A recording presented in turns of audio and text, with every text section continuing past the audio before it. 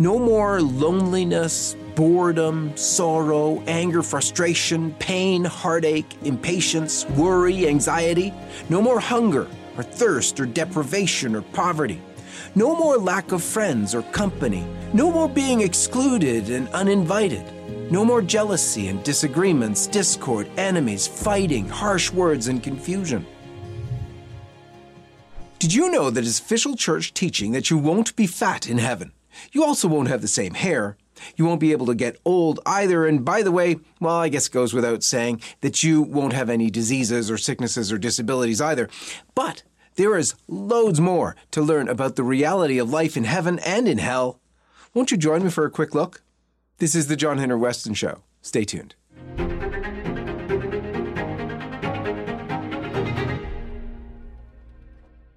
Before we begin, let me remind you that LifeSite has a great shop full of merch for you to check out.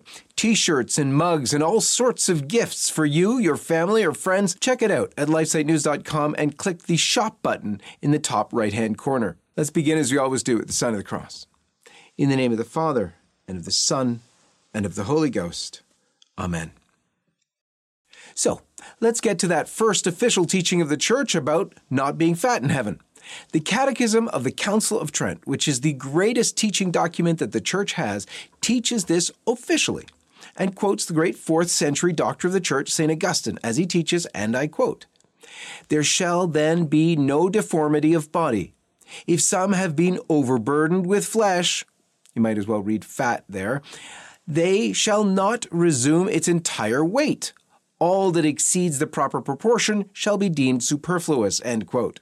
Translation, you won't be fat in heaven. Let's back up a little.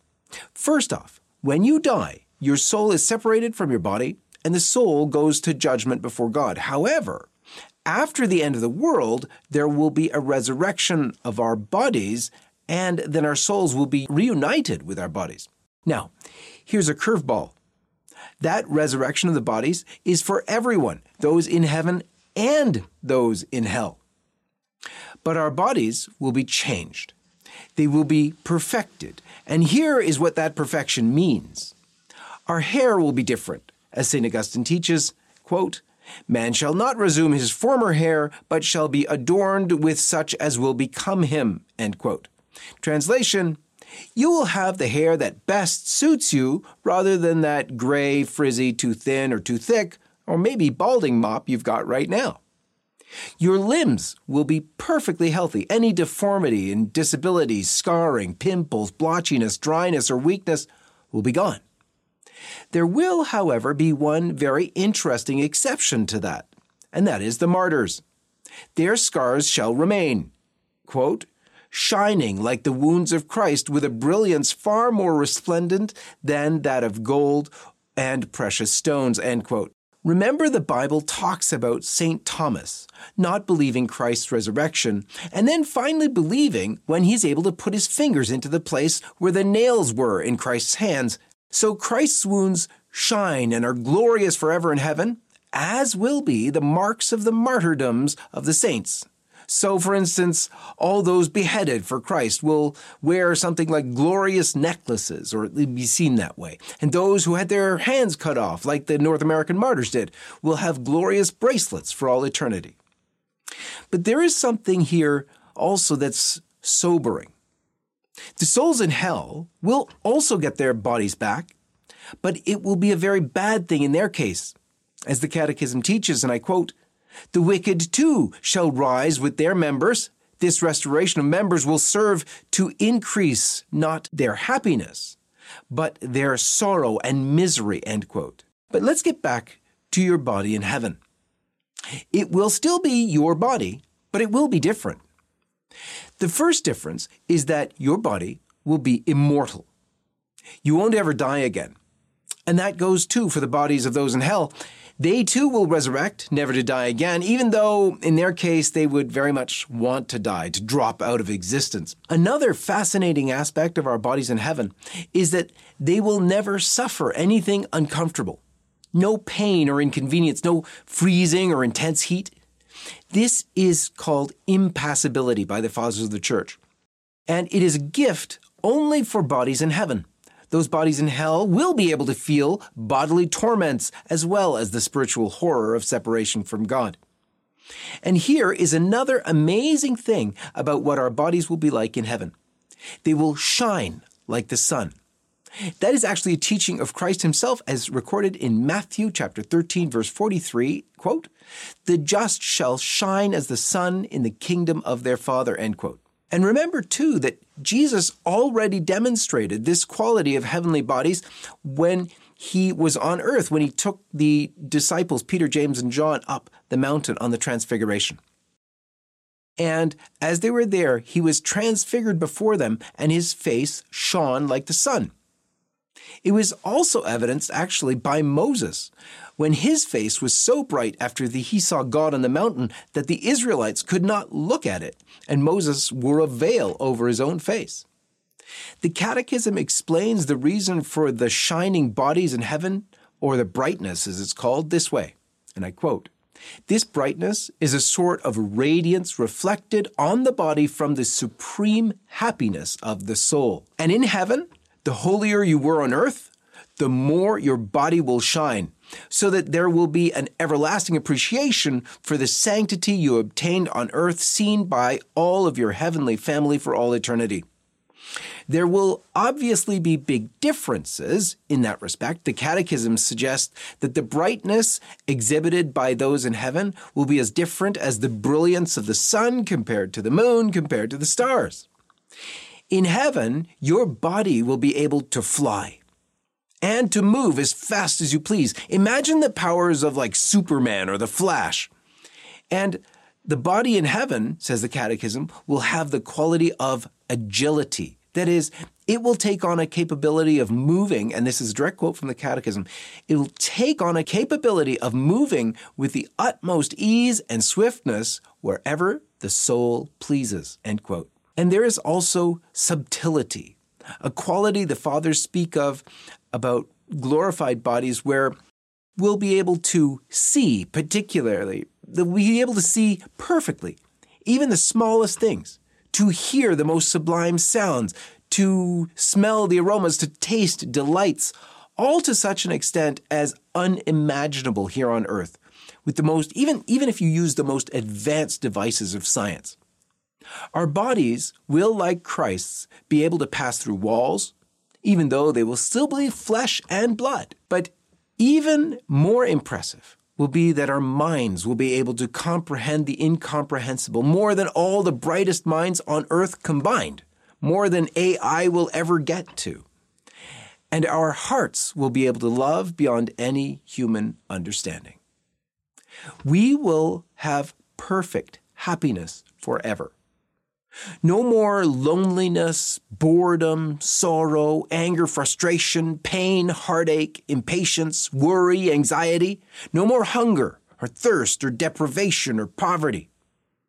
No more lack of friends or company. No more being excluded and uninvited. No more jealousy and disagreements, discord, enemies, fighting, harsh words, and confusion.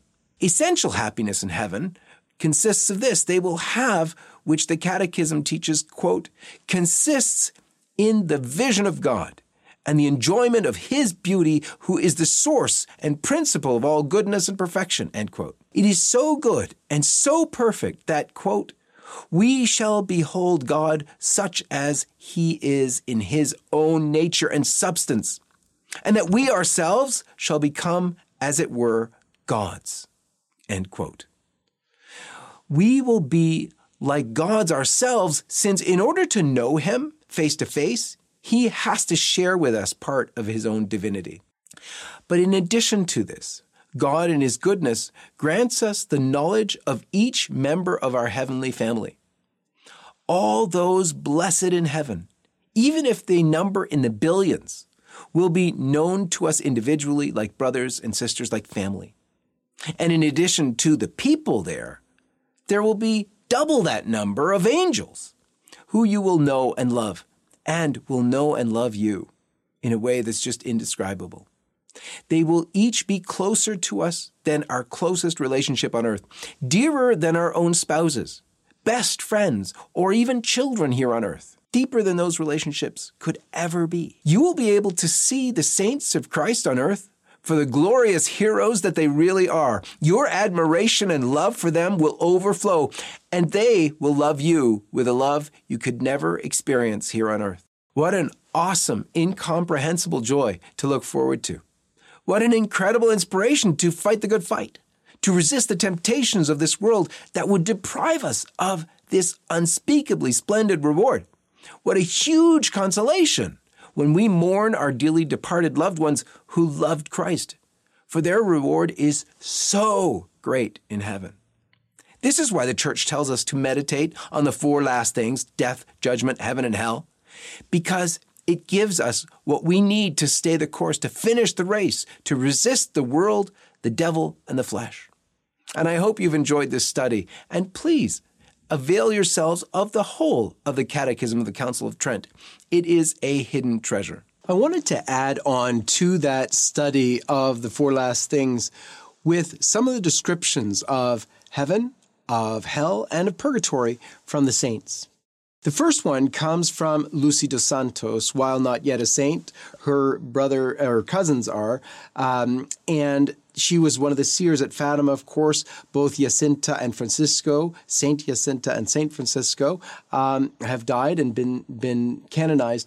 But we're waiting, of course, on the canonization for Sister Lucy, who just died recently. So this was her description of the vision that the children received from Our Lady of Hell. She said, and I quote, "We saw, as it were, a vast sea of fire. Plunged in this fire, we saw the demons and the souls of the damned. The latter," that means the souls of the damned, "were like transparent, burning embers, all blackened or burnished bronze, having human forms. They were floating about in that conflagration, now raised in the air by flames which issued from within themselves, and together with a great clouds of smoke. Now they fell back on every side like sparks in a huge fire, without weight or equilibrium, amid shrieks and groans of pain and despair, which horrified us and made us tremble with fright. It must have been this sight which caused me to cry out as people say they heard me." So that's the description from the vision that the three children of Fatima had from Our Lady. Here is the description of hell from St. Teresa of Avila. Our Lord showed St. Teresa the place which she had by her sins deserved in hell, and then, of course, she had a more real conversion. So here's what she writes, and this is in the book of the life of St. Teresa of Jesus. "Some considerable time after our Lord had bestowed upon me the graces I have been describing, and others also of a higher nature, I was one day in prayer when I found myself, in a moment, without knowing how, plunged apparently into hell. I understood that this was our Lord's will I should see the place which the devils kept in readiness for me, and which I had deserved by my sins. It was but a moment, but it seems to me impossible I should ever forget it, even if I were to live many years. The entrance seemed to be by a long, narrow pass, like a furnace, very low, dark, and closed. The ground seemed to be saturated with water, merely mud, exceedingly foul, sending forth pestilential odors and covered with loathsome vermin. At the end was a hollow place in the wall like a closet, and in that I saw myself confined. All this was even pleasant to behold in comparison with what I felt there. There is no exaggeration in what I am saying. But as to what I then felt, I do not know where to begin. If I were to describe it, it is utterly inexplicable. I felt a fire in my soul. I cannot see how it is possible to describe it. My bodily sufferings were unendurable.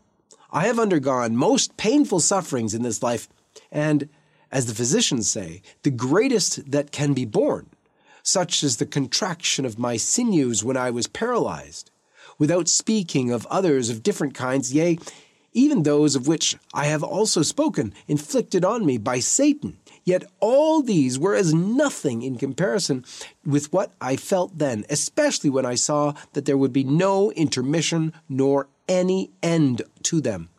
These sufferings were nothing in comparison with the anguish of my soul, a sense of oppression, of stifling, and of pain so keen, accompanied by so hopeless and cruel an infliction, that I know not how to speak of it. If I said that the soul is continually being torn from the body, it would be nothing, for that implies the destruction of life by the hands of another, but here it is the soul itself that is tearing itself in pieces. I cannot describe that inward fire or that despair, surpassing all torments and all pain. Left in that pestilential place, and utterly without the power to hope for comfort, I could neither sit nor lie down. There was no room. I was placed, as it were, in a hole in the wall, and those walls, terrible to look on themselves, hemmed me in on every side. I could not breathe. There was no light, but all was thick darkness. I do not understand how it is, though there was no light, yet everything that can give pain by being seen was visible. Our Lord at that time would not let me see more of hell. Afterwards, I had another most fearful vision in which I saw the punishment of certain sins. They were most horrible to look at, but because I felt none of the pain, my terror was not so great. In the former vision, our Lord made me really feel those torments, and that anguish of spirit, just as if I had been suffering them in the body there. I know not how it was, but I understood distinctly that it was a great mercy that our Lord would have me see with mine own eyes the very place from which his compassion saved me. I have listened to people speaking of these things, and I have at other times dwelt on the various torments of hell, though not often, because my soul made no progress by the way of fear. And I have read of the diverse tortures, and how the devils tear the flesh with red-hot pincers. But all is as nothing before this. It is a wholly different matter. In short, the one is a reality, the other a picture. And all burning here in this life is as nothing in comparison with the fire that is there. I was so terrified by that vision, and that terror is on me even now while I am writing, that though it took place nearly 6 years ago, the natural warmth of my body is chilled by fear even now when I think of it. And so, amid all the pain and suffering which I may have had to bear, I remember no time in which I do not think that all we have to suffer in this world is as nothing. It seems to me that we complain without reason. I repeat it. This vision was one of the grandest mercies of our Lord. It has been to me of the greatest service, because it has destroyed my fear of trouble and of the contradiction of the world, and because it has made me strong enough to bear up against them and to give thanks to our Lord, who has been my deliverer, as it now seems to me, from such fearful and everlasting pains. Just a quick note before we return. If you would like to stay up to date on LifeSite's coverage of the latest life, family, and culture news, subscribe to one of our many newsletters by going to lifesitenews.com/subscribe. And if you'd like to help us bring our truth-telling coverage to millions around the world, please consider making a one-time or monthly donation at give.lifesitenews.com. And now, back to the video. And then there's this testimony from St. Catherine of Genoa, who lived from 1447 to 1510. She was a mystic who suffered purgatory's torments on earth and explained that one suffers simultaneously unspeakable torment as well as indescribable happiness in purgatory. So that's very interesting, because in purgatory, it's said that the pains are equal to that of hell. But there's this addendum, that there's a great happiness as well. And here is the description from St. Catherine of Genoa, and I quote, "However rigorous the punishments of purgatory may be, they are soothed by hope." So she describes the torment as stemming from a continually consuming interior fire kindled by the separation from God, for whom the soul is aflame with love. And this suffering is so intense that it transforms each instant into a martyrdom of pain. Although surpassing all earthly suffering, it cannot be compared with the anguish of hell, where the suffering is despairing fruit of hatred, while the suffering of purgatory is a hope-filled suffering of love. Consequently, St. Catherine said that Only in heaven itself is there greater happiness than amidst the torments of purgatory. This is because the soul knows it is saved in friendship with God, surrounded by holy souls, and thus aflame with love of God. St. Catherine explained, and I quote, "I believe no happiness can be found worthy to be compared with that of a soul in purgatory, except that of the saints in paradise. And day by day this happiness grows as God flows into these souls, more and more as the hindrance to his entrance is consumed. Sin's rust is the hindrance, and the fire burns the rust away, so that more and more the soul opens itself up to the divine inflowing. A thing which is covered cannot respond to the sun's rays, not because of any defect in the sun, which is shining all the time, but because the cover is an obstacle. If the cover be burnt away, this thing is open to the sun. More and more, as the cover is consumed, does it respond to the rays of the sun. It is in this way that rust, which is sin, covers souls, and in purgatory is burnt away by fire. The more it is consumed, the more do the souls respond to God, the true sun. As the rust lessens and the soul is opened up to the divine ray, happiness grows. Until the time be accomplished, the one wanes and the other waxes. Pain, however, does not lessen, but only the time for which pain is endured. As for will, never can the soul say these pains are pains, so contended are they with God's ordaining, with which in pure charity their will is united. And finally, let me give you the attempt at a description of heaven. Now you'll notice that in the writings of the saints, you'll see many descriptions of hell, purgatory as well, never really ones of heaven. And that's because, in truth, heaven is incomprehensible to us. Remember what the saints have said. If you even had a glimpse of heaven, you would die of joy. So there's no earthly way to understand the glory of heaven. I've tried to describe it from the best that the saints had to offer. But here is something from St. John Bosco. St. John Bosco used to tell bedtime stories to his boys. And just after the death of Dominic Savio, one of his boys, he had a vision of Dominic Savio in paradise. And here's the description from St. John Bosco to his boys of that dream. As you know, dreams come in one sleep. So during the night hours of December 6th, while I was in my room, whether reading or pacing back and forth or resting in my bed, I'm not sure, I began dreaming. It suddenly seemed to me that I was standing on a small mound of hillock on the rim of a broad plain so far-reaching that the eye could not compass its boundaries, lost in vastness.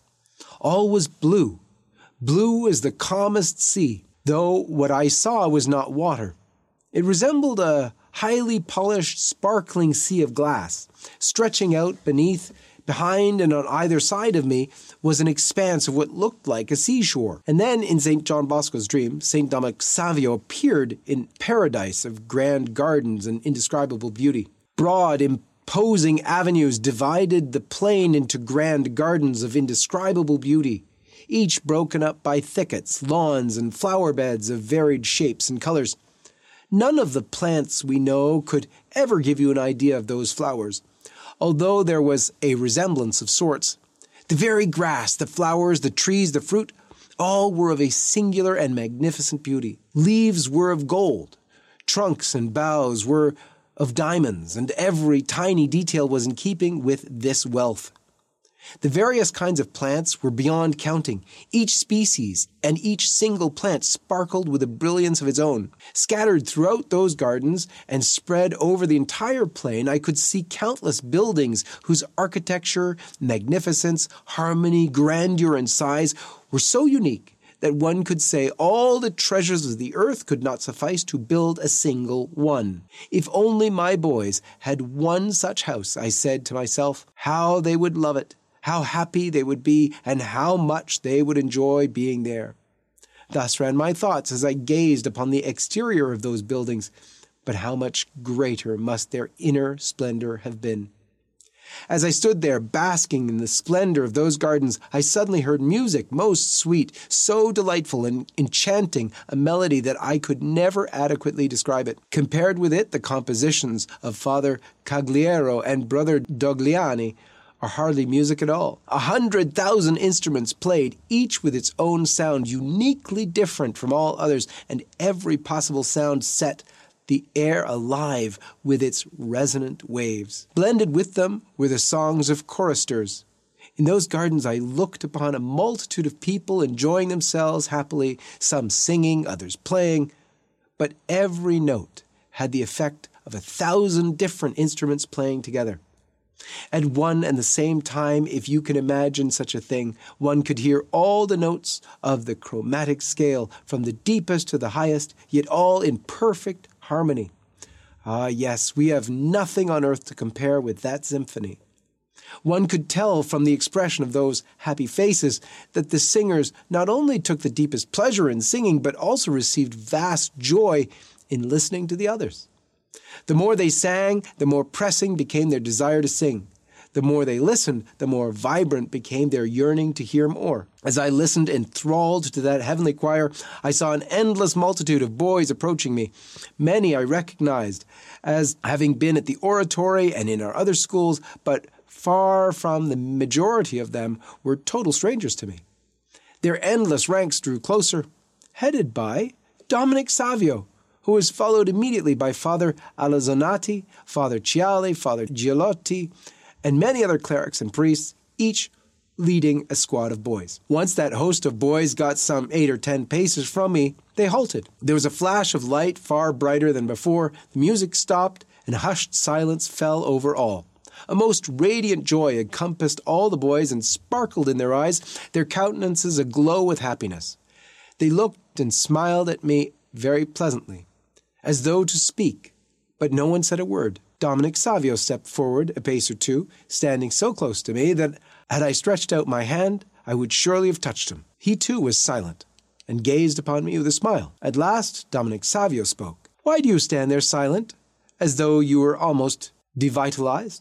he asked. "Aren't you the one who once feared nothing, holding your ground against slander, persecution, hostility, hardships, and dangers of all sorts? Where is courage? Say something."